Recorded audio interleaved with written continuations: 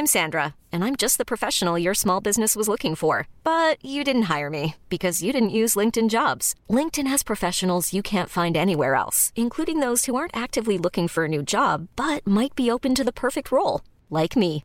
In a given month, over 70% of LinkedIn users don't visit other leading job sites. So if you're not looking on LinkedIn, you'll miss out on great candidates like Sandra. Start hiring professionals like a professional. Post your free job on linkedin.com/achieve today. Hello? Hello? Podcast Network Asia. Araw, Char. Tama. Oh my gosh. Hinhinto ko muna ang aking sinigang mixed diet dahil I am so broke, no? Today mo brinake yung sinigang mixed diet. Today, I broke my sinigang mixed fasting.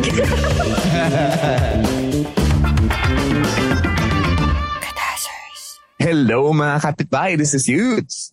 This is Sari. And Athena here. Y'all are listening to Cool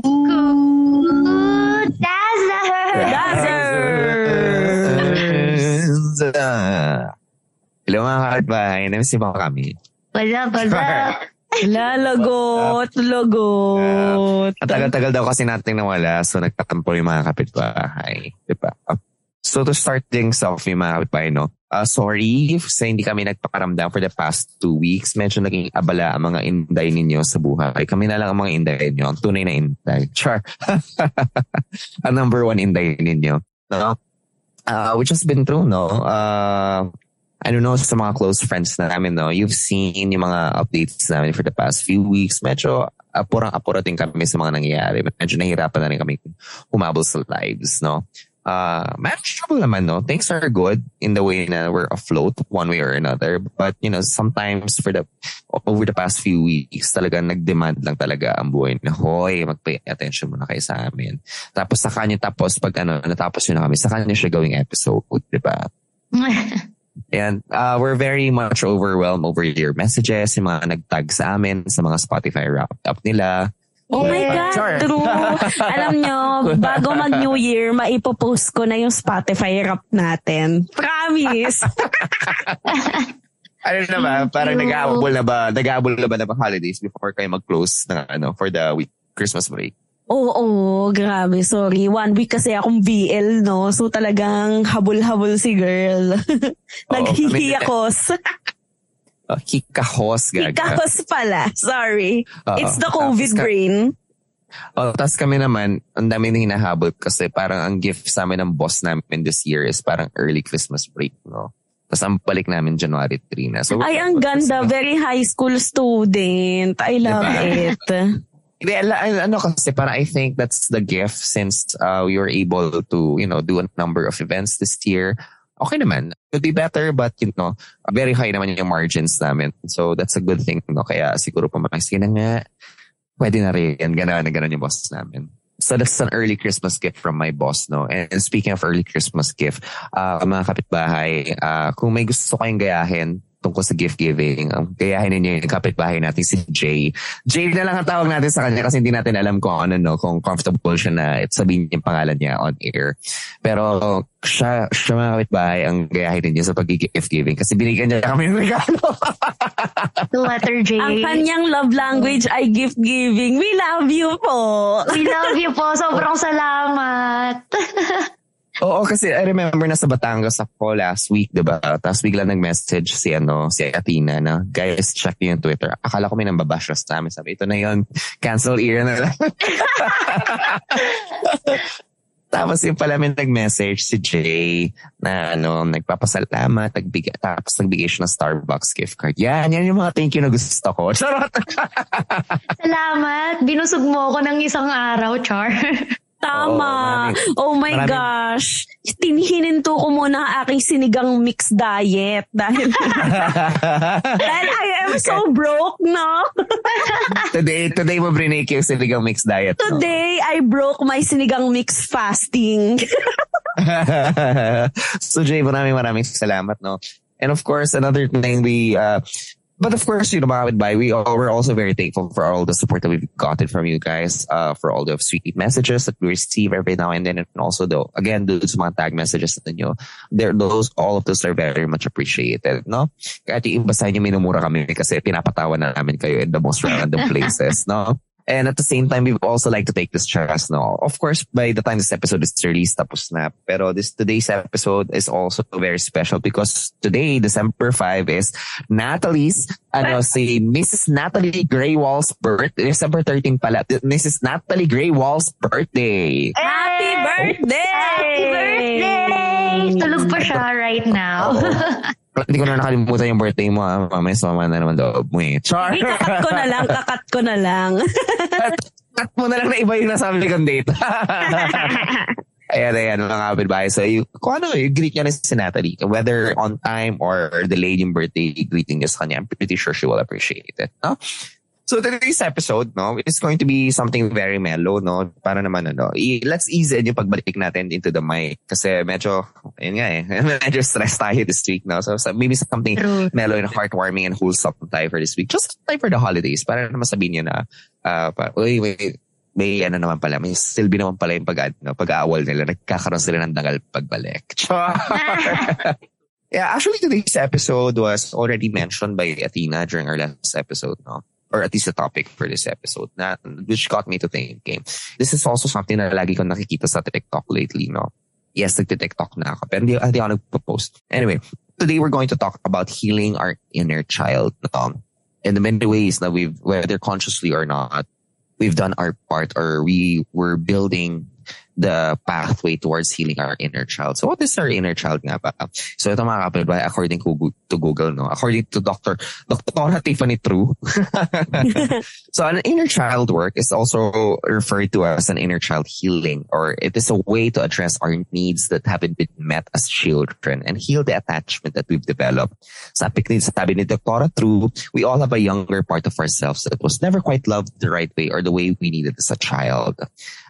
Dr. Trish Phillips pala, no? Sabi ni Dr. Trish Phillips. Yan. So for today, no, ang interesting ng topic, no, I think that's one of the good things I like about this generation is the dialogues they're opening up towards building self-care. Because I think these are things that are very foreign to, I wouldn't say too foreign, no, but there were already signs of it, that something was coming on the horizon, but it was never quite as distinct and popular as this, no? Healing your inner child. I'm pretty sure I've heard of it once in, while watching other documentaries or TV series, but I think this is the first time I've heard of it put in this context, no? Where it becomes an active activity for a lot of people talking about it casually. And, so okay, sige. Pag-usapan natin yun, no? Healing your inner child. Okay. Siguro mag-start tayo with something simple, no? Describe your childhood for us, no? Athena or Shari, sino gusto magsimula sa inyo? Parang ang hirap naman nung describe your childhood. Sige, mga general thoughts or ideas. Sige, ako na nga. Alam mo, yung childhood ko, like yung bata talaga, before high school, ganun. Most of the time kasi, isama natin yung high school, no? Sige. Yung before high school ko kasi, hindi ko kasama yung parents ko most of the time. Kasi anong tawag dito, pinapaaral ako ng mga tito-tita ko noon. Nakasama ko lang sila yata yung pa-high school na ako eh. Tama ba? Hindi, basta nung, ang naalala ko lang, buong childhood ko, pag sila yung kasama ko, masaya. Kasi kahit wala kaming kahit ano, naalala ko nun, parang this they make up for it. When you were still in Japan ba? Hindi, nandito na sa Pinas nun. My parents made up for it by, introducing us sa arts. Arts and crafts and all the other arts. High school ko, kasi iniisip ko kung ano yung kailangan kong i-heal sa inner child ko. Parang feeling ko, ang tagal na niya, ni-let go ko na. So, di ko na siya masyadong iniisip. Kasi, I have always been the person who follows her heart. So, even when I was very, very young, susundin ko kung ano yung nararamdaman ko. Kung ano yung sinasabi ng puso ko. So, kung maisip ko na balikan yung mga nakaraan para i-heal yung sarili ko, siguro nagawa ko na by letting it go. Kasi nag-focus ako dun sa ano ba yung magandang naidulot ng lahat ng yun sa akin.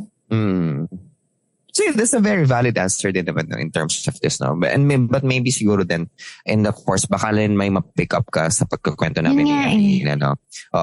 Sige, let's move on muna kay Athena. Ikaw, Athena, how about you? If you're going to put your childhood in, discuss your childhood briefly, how would you summarize it? Okay naman. Yun lang yung ambag. Yung kausap today, ha? Hindi, siguro when I was a child, basta when I was still studying, very young, I am a performer na talaga. But I performed in competitions. Alam mo yun? Like, I didn't do it for fun. Yung mga ganon. So, it was training after training. And so, I didn't really like academics. I really don't like academics because I'm more into extracurricular activities. Ever since I was a child. May video nga ako na parang toddler pa lang ako. Tapos nagpa-perform sa stage, parang foundation day si kuya. Yes. Tapos umakyat ako sa stage as a toddler ha. Hindi pa ako nag-aaral sa school eh. Tapos sinasabayan ko yung sayaw nila.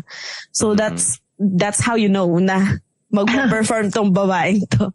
But, as with a lot of things, when you do it as a job, hindi na siya fun, Kasi what used to be fun isn't no longer fun because medyo, lalo na before, the training techniques are very toxic, di ba? So,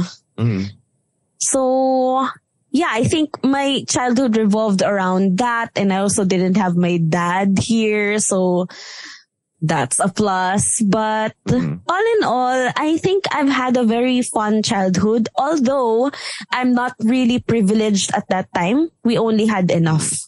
I think yun yung pinaka big jump from where I am now. So, ayun, I'm not that, parang nasa middle class kami, pero medyo close into poverty nung bata ako. May napulot ako dun sa sinabi ni Athena. Tingin ko kasi buong childhood ko, pinalaki ako sa tough love, hindi lang sa school, hindi lang sa bahay, alam mo yun. So, I never really knew that tenderness can also be an effective way of growth. Alam mo, grabe na ang reference ko TikTok. From what I watched sa TikTok, yung the way we respond to, or the way we build extra personal relationships is also affected by the way our inner child has been built or not, or has been brought up. So I think it's very interesting, the concept of the inner child. It really boils down into really unpacking a lot of your childhood traumas, or even not just traumas, no, but also all those small things that kind of affected fundamentally the way you thought, or shaped the way you saw the world, no. And it's very interesting as I dive deep into the rabbit hole that was in TikTok, no. Naano ko doon na yung kanina 10 o'clock lang, tapos siya 3 a.m. na ganung rabbit hole ako sa TikTok, kakapanood ng mga ganun. And it starts from something very mundane, no? From, buying the toys that they weren't able to afford, that everybody had when they were younger, into actually building the relationships that they wanted, the type of relationships based on the love that they were able to have, or the needs that they weren't able to get when they were younger. So it's very interesting. Maybe that's something that we can think about as we go along the discussion. Sige. In those times, Athena, were there times, aside from the financial situation, were there times you felt things were lacking? Hindi naman bad, but you felt that it could be improved in retrospect, or you felt like affected the way you handled yourself as you got older?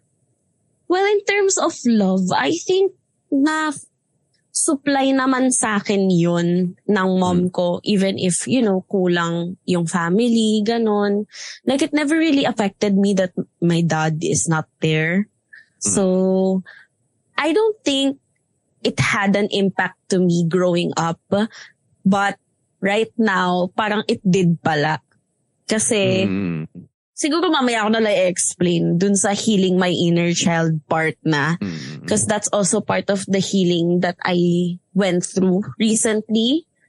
But I think yung lacking lang talaga is yung mga opportunities that were offered to, other children na, why can't I do that? Parang gusto ko siya gawin din. Pero, I never... adventurous, Char. Baka kaya ako, ang dami ko tinatry sa mga buhay-buhay ko. Yes, girl lang ng yes, girl. Kasi parang nakulangan ako ng opportunity nung bata ako. Baka ito, lahat opportunity na. You never know, but I know I'm not the expert on this. Tama. I guess it's just a good way to start off, the conversation. In any case, okay. I think on my case naman, I think I've been very vocal, the way I was brought up in Catazers. It was very cerebral and very laconic. When you say laconic, it's very not verbal, no? The way words of affirmation, they were not thrown about very easily, no? Na parang if I get a high score, it's not a good job. Parang that's only expected of you because, things are provided for you.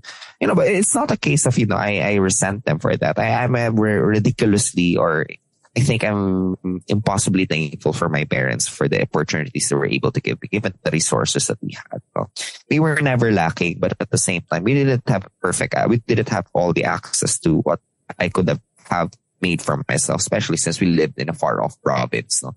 Well, not as far off as other people, but just as the same opportunities in order to cultivate yung mga, whatever talents I could have developed, they were not there. No, but on the upside, though, I think what they lack on, and I realized this recently, kami nung nag-outing kami ng company namin.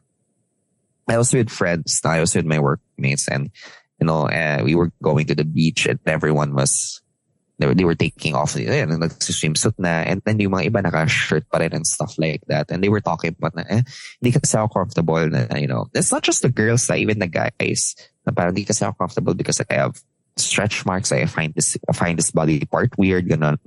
That's how I realized that, what I think what my parents made up for not giving me compliments or for not affirming me when I was a child, they made up for not, criticizing my body. Na I never had that dilemma because even the guys then not as terrible as the girls, no, but sometimes even guys are being, young boys are being, what do you call this? Castigated by their parents for not fitting in a very masculine ideal. I think from early on, my parents already accepted na, okay, hindi siya magiging brusco, hindi siya magiging mama, yung pangatuan niya, and that is okay. But also on the upside, no, I also realized na this is not the way I dealt largely with people and the way I deal with, opportunities and stuff like that. They're also affected by the way I was raised, no? And in the same vein that Athena was talking about earlier, na when I was younger or, on a regular days, I never would have thought na I wouldn't have given those reactions any second thought. And then realized na perhaps me, and then realized only later on or in retrospect that, that is affected by the way how I was brought up, So I had a very good childhood nonetheless. It wasn't perfect, but I think it's far from bad, very far from bad, no? Okay. So now let's talk about how we started, whether consciously or not. Now that we're aware of the term of the inner child, healing your inner child. What are the things that you're able to do? It can be something, it can be something simple, or it can be something that, you only realize now as we were talking about, as we were starting this discussion. Anyone want to start? Alam mo, Yudes, nung bata ako, wala akong nakukuhang affection masyado. Or compliments or anything. Tough love talaga. Tapos I grew up na yearning for it. May mga times na nag-i-imagine lang ako sa isip ko na sana tender yung mom ko sa akin, ganun. I think I made up for it by being that person. Na ako yung magbibigay ng tenderness and affection sa ibang tao. But sometimes, things get offhand. Alam to ng ibang friends ko na tough love din ako sa kanila, especially nung younger years ko. Pero na-realize ko na as I grow older, mas nagiging affectionate and tender ako. Because that's what I really want to receive. I used to think that I was the tough love kind of person. And for the longest time, I believed that. Ang hirap kasi even nung college, tough love. Sasali ka sa org, tough love. Magpo-prod ka, tough love. Tough love lahat. Tapos, I was that age na hindi ko rin kaya mag-handle ng maayos ng relationship. So, everything is tough love. Tapos, habang tumatanda ako, parang nararamdaman ko lang na, you know what, that tenderness that you want to give to other people, you want to receive from other people, ikaw na yung magbigay. Tapos naalala ko nun parang, yung environment ko kasi parang, ang OA naman yan pag ganun. Or parang ang drama naman. Hindi naman kailangan sabihin, hindi naman kailangan ipakita, ganun.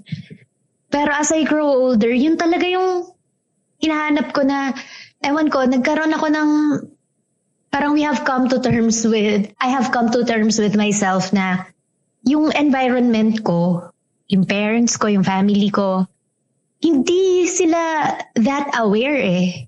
And they really don't know how to express it.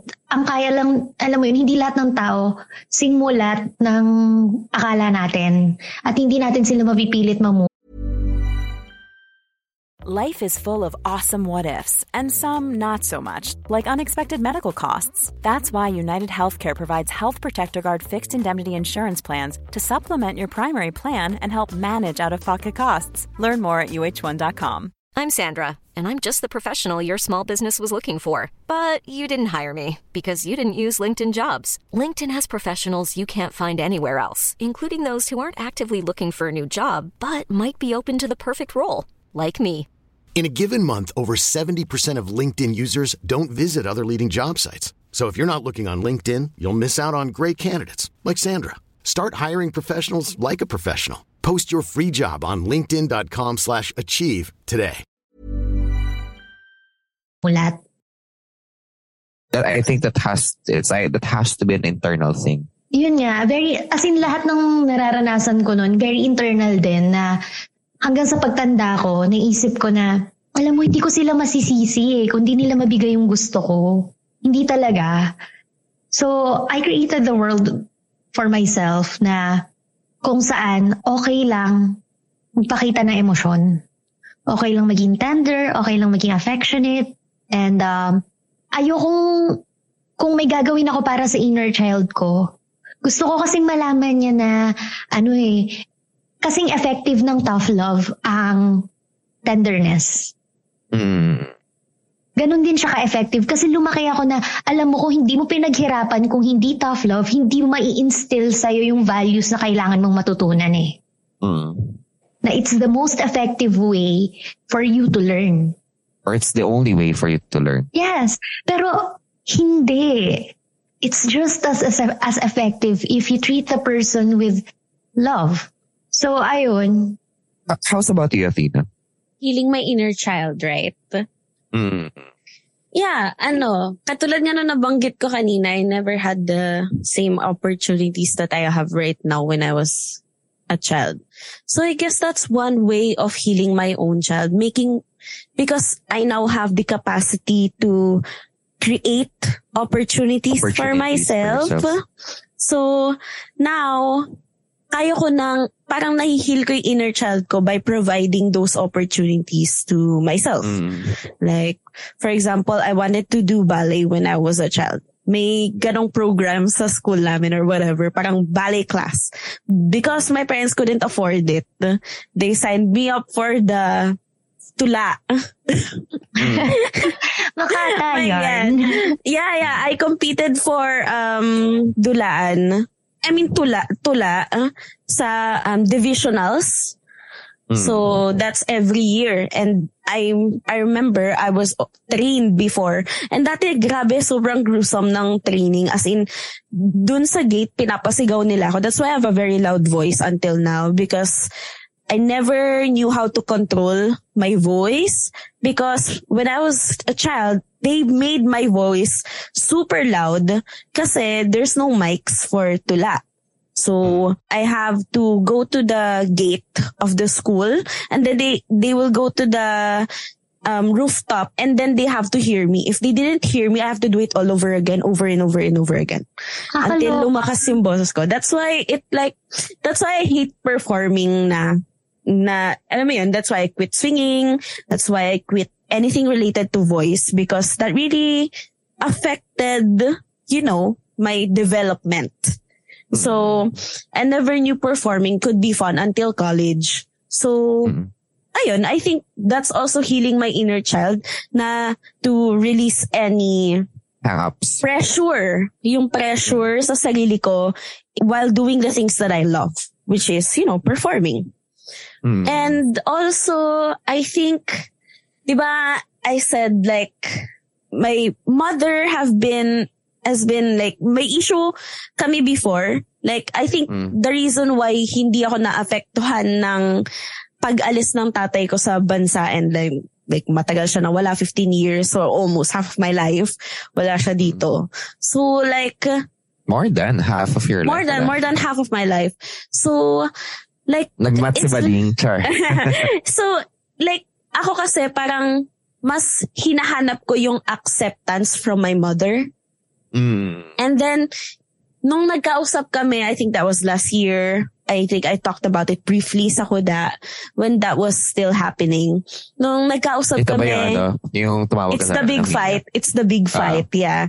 And then, we had the conversation after. And then, we understand now, we're in a very great place wherein we understand each other as persons, not as mother and daughter. Kasi there is an ownership to that Like, when I was a child, like, I felt like I was being owned by someone.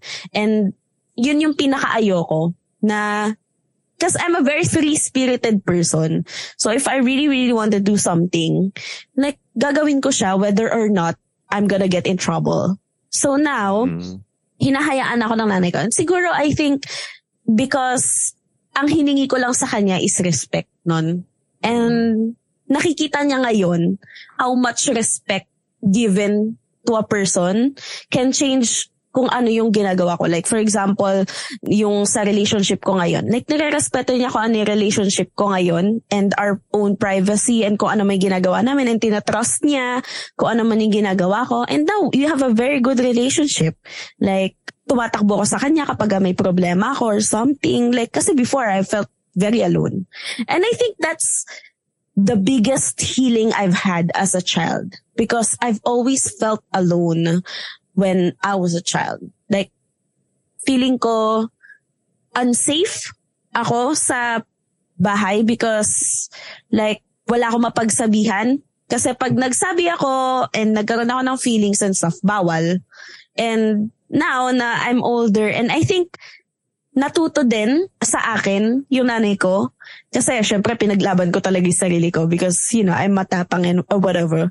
So, and I also understand na binigay naman ng lahat ng parents ko yung kung in their capacity at that time. And so I understand that as well. Sinabi ko din sa kanya yan. So, ayun. I think yung mga dance classes ngayon, and also like providing yung mga financial, like for example, na I get to travel more with my own money. I think that's also healing my inner child.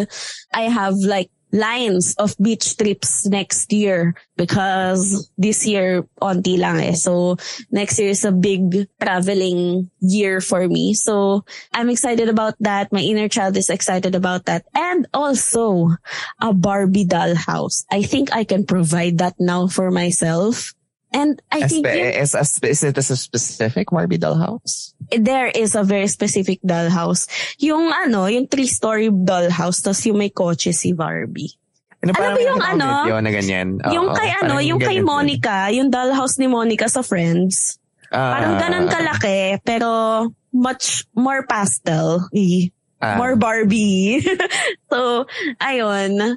And then, what I cannot give to my younger self, I give to the younger generation na, like, mga friends. Like, kunyari, anak ng friend ko, binibigyan ko ng mga laruan, ganon and stuff.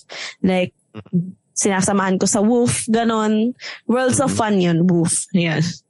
Ganon. And I think that's great because now, and I think it's also great that we're having conversations like this kasi, you know, when I was still a child, we never had the parang avenue to talk about healing something. And I think that could have helped a lot of kids, diba, before. I think it would have helped me if I was younger, if I was hearing something like this. No? Sometimes it's one of the biggest advice that you can ever receive is just to have your struggles articulated sa'yo in such a way, in the way that you needed it. Actually, I think what you brought up, I realized, if anything, that's the biggest healing that I need to do in relation to my childhood. I think very much like you, I have a very complicated relationship with my mother, for better or worse. No, I'm not going to go into the details, but the thing is that, you know, I'm estranged with my biological mom. No, maybe estranged is not the perfect word for it. More like very distant ako sa biological mom ko, in the sense na, you know, I think what she tried, no, and the thing about it is I understand where she was coming from. I understood where she was coming from, why she did what she had to do, and all the choices that she had to do after that. I recognized that she had ambitions, and, you know, being that I was born the way I was, no, and at the time when those things are still not very tolerated, a lot of her ambitions were dashed when I was born. And to me, you know, I have no qualms about that. No, it's just the way the cookie crumbled. But when I was younger, it never really bothered me that fact that, you know, I was away from my biological mom. Like I said, I was very much loved by my parents, by my parents who raised me. But I always thought that I was despite the struggles, I was always, what's the word? It was never taken against me. Alam mo yan, that I was born until, you know, some good years ago, we had a very bad fight and some words were said. And I think that fundamentally changed the way I saw our relationship as parents, as, you know, as family. I think that's a better term, as family. After, you know, it never was quite the same again. And over the years, I saw how she tried to make it tough for me, but it always came in the wrong way, or it always rubbed me the wrong way for some reason or another. Because I think the problem was both of us are too alike. Sabi nga nila, napakita ko na sa inyo yung picture ng biological mom ko, pero literally para kami pinagbiyak na, ano. Talaga? Na buko. Na parang gawin mo lang babae ako, siya na yun. Gawin mo siyang lalaki. Fest ko na yun. And I think even sa temperament, very close kami. Like, I remember yung best friend ko, si Arvin. No? He's also a listener, by the way. Hi, Arvin. I remember because my biological mom works sa town namin. That was the thing, no? I didn't mind that she was away for most of my childhood because I knew she was trying to build a life for her. But then, you know, when I moved to college, so I thought magkakasama na kami sa Manila. And then it turns out that when I was moving to college, she was coming back to Zambales. So parang ako, ang naging reading ko doon was, she was running away from me. Ano mo yan? Na parang, well, for my whole life, we've been away. And now, finally, we get to be together in one space. No? Suddenly, boom, babalik ka ng Zambales kung kailan ako graduate. So that was how I read it back then. And then that big fight happened. And after that, our relationship never quite recovered. I try. I know in my heart of hearts, I would want to restore the relationship or build something out of it, but it never quite got there. Because maybe we're too alike, we're too cerebral. Sabi nga ni Arvin, alam mo, parang mula sa lakad, sa pananalita, the way na umupo yung mukha ninyo sa ulo ninyo, parehong-pareho kayo. Lamang lang siya, mas marunong siya magsayaw. Ang lamang niya sa'yo, marunong siyang sumayaw. Yun yung sabi niya. Pero everything else, you're the same. You're basically the same person. And I think, no, the way you were talking, having that conversation with your mom, that cathartic conversation with your mom, I think that's a conversation I've yet to still have with my biological mom. And I think yung acceptance mo, Sari, dun sa mga, you know, with the things that happened before, I think that is still a point I've yet to reach. No, my only wish is I'll be able to, do that before something happens. Alam mo yun? Because I've seen how my tito and tita lamented and wailed nung namatay nanay nila. And I don't want that for me. I don't want that to happen for me, especially with the salvageable, no? And it's only pride that's getting in our way. I don't know, but the tragic thing about this, I recognize it. I think that's the most damning part of it towards that discussion. Is I recognize what we need to do in order to fix the relationship. But every step of the way, something always comes up that becomes a barrier or a secondary or another set of sama ng loob na mag-accumulate na naman for the both of us. But that's on the serious note, no? But I think on something lighter, I think what I made up, no, since like I said, I grew up. Again, if follow niyo kami sa Instagram or ako, follow niyo ako sa Instagram or Twitter. Recently, nagpakulay ako ng buhok. And it was only kanina nung I was preparing for this koda is iniisip ko, ano may nag-impulse ko? Bakit ako nagpakulay ng buhok? I can't say na stress na ako kasi, oh my God, and I've been stressed more times than before than ngayon sa work. But why this particular juncture of my life? And then it turns out I realized na, most of my coworkers kasi ngayon are Gen Zs, no? And Gen Zs din naman kadalasan nakaka-work ko sa theater, but because it's work, it's corporate work. You kind of get the kind of bonding that you kind of don't get from theater, no? I don't know how to explain it. Of course, fundamental din naman yung nagiging interaction mo sa theater, but it's just different sa corporate, no? And then I think, talking to them day in, day out, and nakikita ko lang na kung gaano sila kawalang pake sa for better or worse, no? Kung gaano sila kawalang pake to just try things out. And I think that's one of the things that I realized that I needed to get over now that I'm older is the fear to try out new stuff. I think Athena, alam mo yan, Sari. I don't know kung Sari ko nakita mo na siya, but I'm a very comfort. Hindi ako scared sa change. I'm just very resistant to it. Ganun din yun eh. Pero once na naka-build ako ng habit, I stick to it. Yung mga kinakainan ko, it's always the same. Yung mga tinatampen ko, it's always the same. I'm a creature of habit, for better or worse, no? And every now and then, the few days na nakasama ko yung mga bagets, no? Yung mga coworkers ko. They're not really bagets. Mas bata, mas matanda lang. Nagkataon na mas matanda lang ako.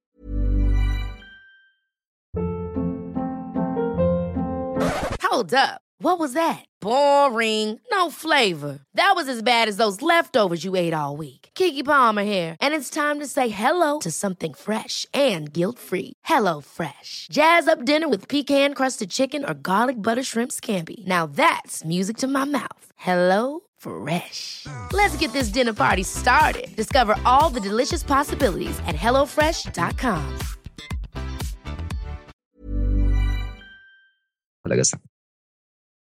I kind of wanted to start adapting at least that attitude, no? To just try out stuff. My boss, to his credit, nung nagbatangas kami, pinilit niya ako mag-kayaking. Oh my God. Sabi niya, I cannot imagine you kayaking. Oh my God. Sabi, kasi tapos na yung day work noon, so mga 4 p.m. Hindi pa naman tapos, pero at least sa amin, yung mountain of natawid na namin. Tapos sabi niya, tapos mo na ba? Natawagan mo na yung kliyente? Sabi ko, yeah. May bagong utos sa'yo. Samahan mo ako mag-kayaking. It's so cute. And to know who's your boss too. It's so cute. Samahan mo ako mag-kayaking para may bago kang experience. Sabi ko, di ako marunong lumangoy. Para saan pa may life vest? Nakakaloka ka.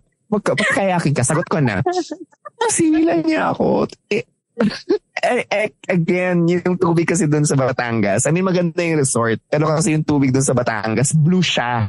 Like, di ba may fear of ka pa, di ba? Deep waters, right? Oo, tas ang gusto niya pang sakyan ko, yung boat yung na clear? Yung clear?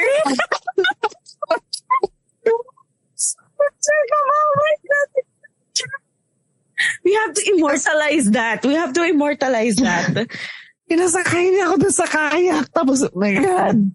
Tapos, akala ko magkasama kami sa isang boat. Tapos sabi niya, pwede naman pala pang isahan lang. Diyan ka na sa kabilang boat, mag-isa mo. Oh my God. I can feel your stress, kuya. So, tapos girl, unang tapak ko pa lang nalalaglag na ako. Sabi, tapos hindi umaabante yung yung boat ko. Tapos to the point na sabi nung babantay sa, sir, tulak ko na lang yung boat mo para makaagos ka na. Tapos sabi niya, sige, kaya mo yan. Ka lang, paddle ka lang, ganyan. Tapos girl, nag-paddle ako. Tapos at one point, umalon. Actually, hindi nga siya umalon eh. Umungos lang yung tubig. Tapos nagpa-forward ako. Tapos in my head, pinaplano ko na what if ako, papunta ako sa malayo. Ano yung mga pwede kong kainin dito? Hindi leather yung shoes ko. Ready pa akong inumin yung ihi ko. Pwede naman kasi nagtutubig ako lately. Ganun siya kalala. Tapos it's the literal overthinking for me. Tapos parang sabi ko, fuck na pupunta na, nalalayo na ako. Kailangan ko, alam mo yung inisip ko, tatakbo ba ako? So, iniisip ko na mag-dive nun. Kasi tangina ba, sino magbabayad itong boat? Ganun yung thinking process ko noon. Tapos at one point, nakuha ko yung drive, yung rhythm para makapagpunta, alam mo yun, mamaneuver yung boat pabalik ng shore. Bumalik ako kaagad ng shore. I'm telling you, 5 minutes lang yun. Pero parang feeling ko 30 minutes. Isang 30 minutes, isang oras ako nag-ano. Tapos binidyohan nila yun. Oh my God, nakakatawa yung 5 minutes ka lang. Tapos ang daming nangyari sa utak mo. Tapos sabi ko, parang sabi... You can't get anywhere far in 5 minutes even. That's the thing. Tapos parang sabi ko, hindi ko kaya ang Gen Z life. Hindi ko siya kaya. Sabi ko, okay na yun. Na-excite na ako. Sabi ko, that excitement will last me throughout until February next year. Enough na yun. Sobrang cute. Tapos parang hindi masaya yung binayad dun sa boat. Yung isa kong office mate na medyo thrill seeker siya. Siya na yung kasi natapos na rin yung work niya. Pero after, grabe yung 20 minutes ako nag-decompress bago ako nakagalaw ulit. Hindi ko alam kung healing my inner child din ba. Pero I think that's what I'm trying to do, no? Parang healing my inner child because grabe ang haba nung part ko, no? I didn't expect this. Didn't expect this. Pero that was the thing that was always been told sa akin, even when I was younger. Para ako matandang mama, batang matanda. Sabi nga nito, di ba? Parang siya medyo na 40-year-old based sa habits ko sa bahay and stuff like that. So I think right now I'm trying to live out yung I'm still young. I'm only 28. I'm 28, yeah. I'm only 28 and I can still push through. Yeah, that's why it's so fascinating to hear you say kayaking. Because it's so different. Kasi I would imagine you kapag nasa beach trip ka, nasa shore ka lang, babasa ka ng libro or something, or readings or whatever you want. Sa Kindle mo or whatever. Ganon.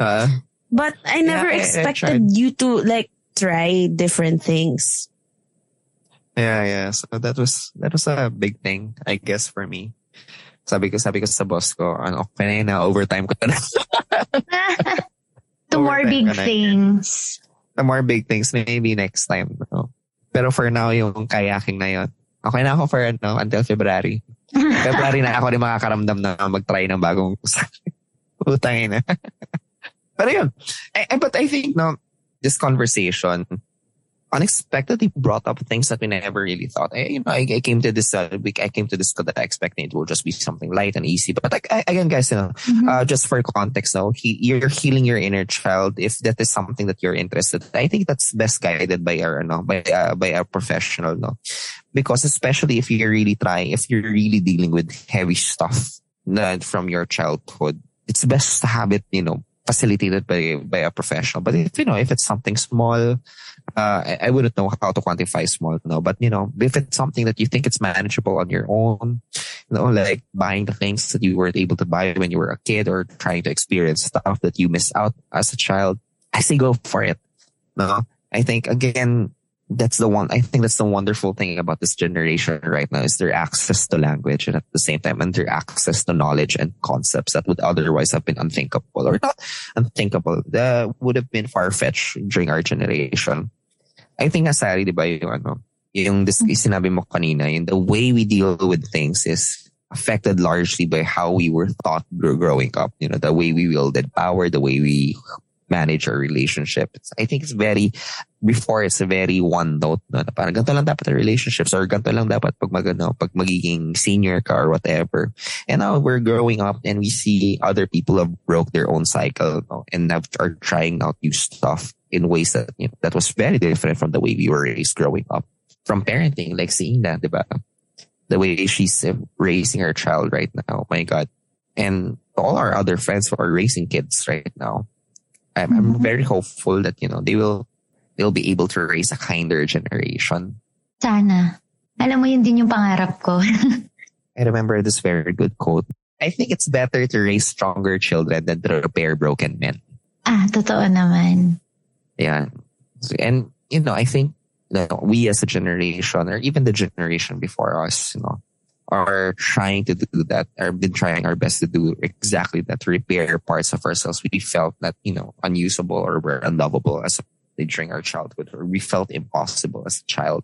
Now we see opportunities in which we can reinvigorate those memories, we can reinvigorate those experiences. And I hope for all of those who are also on their own journey, whether healing your inner child or any other struggle that you're going through right now, I hope you'll be able to, you know, find the answer towards that. Ayan mga kapitbahay. Wholesome muna tayo today, no? Hindi muna kami nagkalat.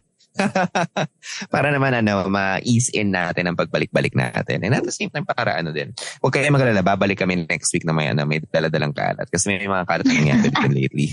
My God, Christmas na next week, tas magkakalat tayo. My God, let's blame it on the mistletoe. As if you needed the mistletoe, Athena. Let's just blame Kudazzers.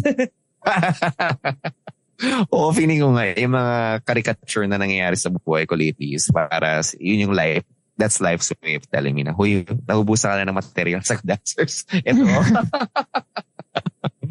Gags na. Anyway, saka ko na ikakwento yung mga kamalasan ko lately. Sige. Pero yun mga kapitbahay, we hope you enjoyed this week's episode, no? Again, gaya na sinabi ko kanina, the journey to healing your inner child, especially if it's going to be heavy, that is better facilitated with a professional to help you. As always, with anything that's related to mental health, that is better facilitated with a professional. Now, ito lang this, we barely scratched the surface of what it means to start healing your inner child. There are a lot of activities, there are a lot of articles online you can read on it, and hopefully maybe that is something that you can bring up or whatever. Or if it's something that you feel like that's going to work for you, no? For now, it's a working concept for us. Let's see how it goes. And just tread carefully, no, about it, no? And again, gusto namin pasalamatan ng Podcast Network Asia. Maraming salamat PNA for continuing to support us through good, through the bad. Maraming salamat. Also, we'd like to give a shout out to our co-affiliate. No, they're also dishing out good content. Just give them a listen if you want to. And if you want to, just visit Podcast Network Asia's website. And again, we'd also like to give a shout out again to Jay for those wonderful, wonderful gift cards from Starbucks. No, don't worry. One of these days, magagamit ko na rin yan. And also, shout out kay Mami Ina na ngayon ay busy sa pag-aalaga sa kanilang little bundle of Miracle ni Dudong. And a happy birthday to Mrs. Natalie Graywald, no? Bakla na miss ka na. Okay? Yun lang. Anything else? Did I miss anything else? Wala naman. Okay. Wala naman. Sige. Again, maraming salamat mga kapitbahay. This is Yudes. This is Sari. And Athena here. Y'all just listen to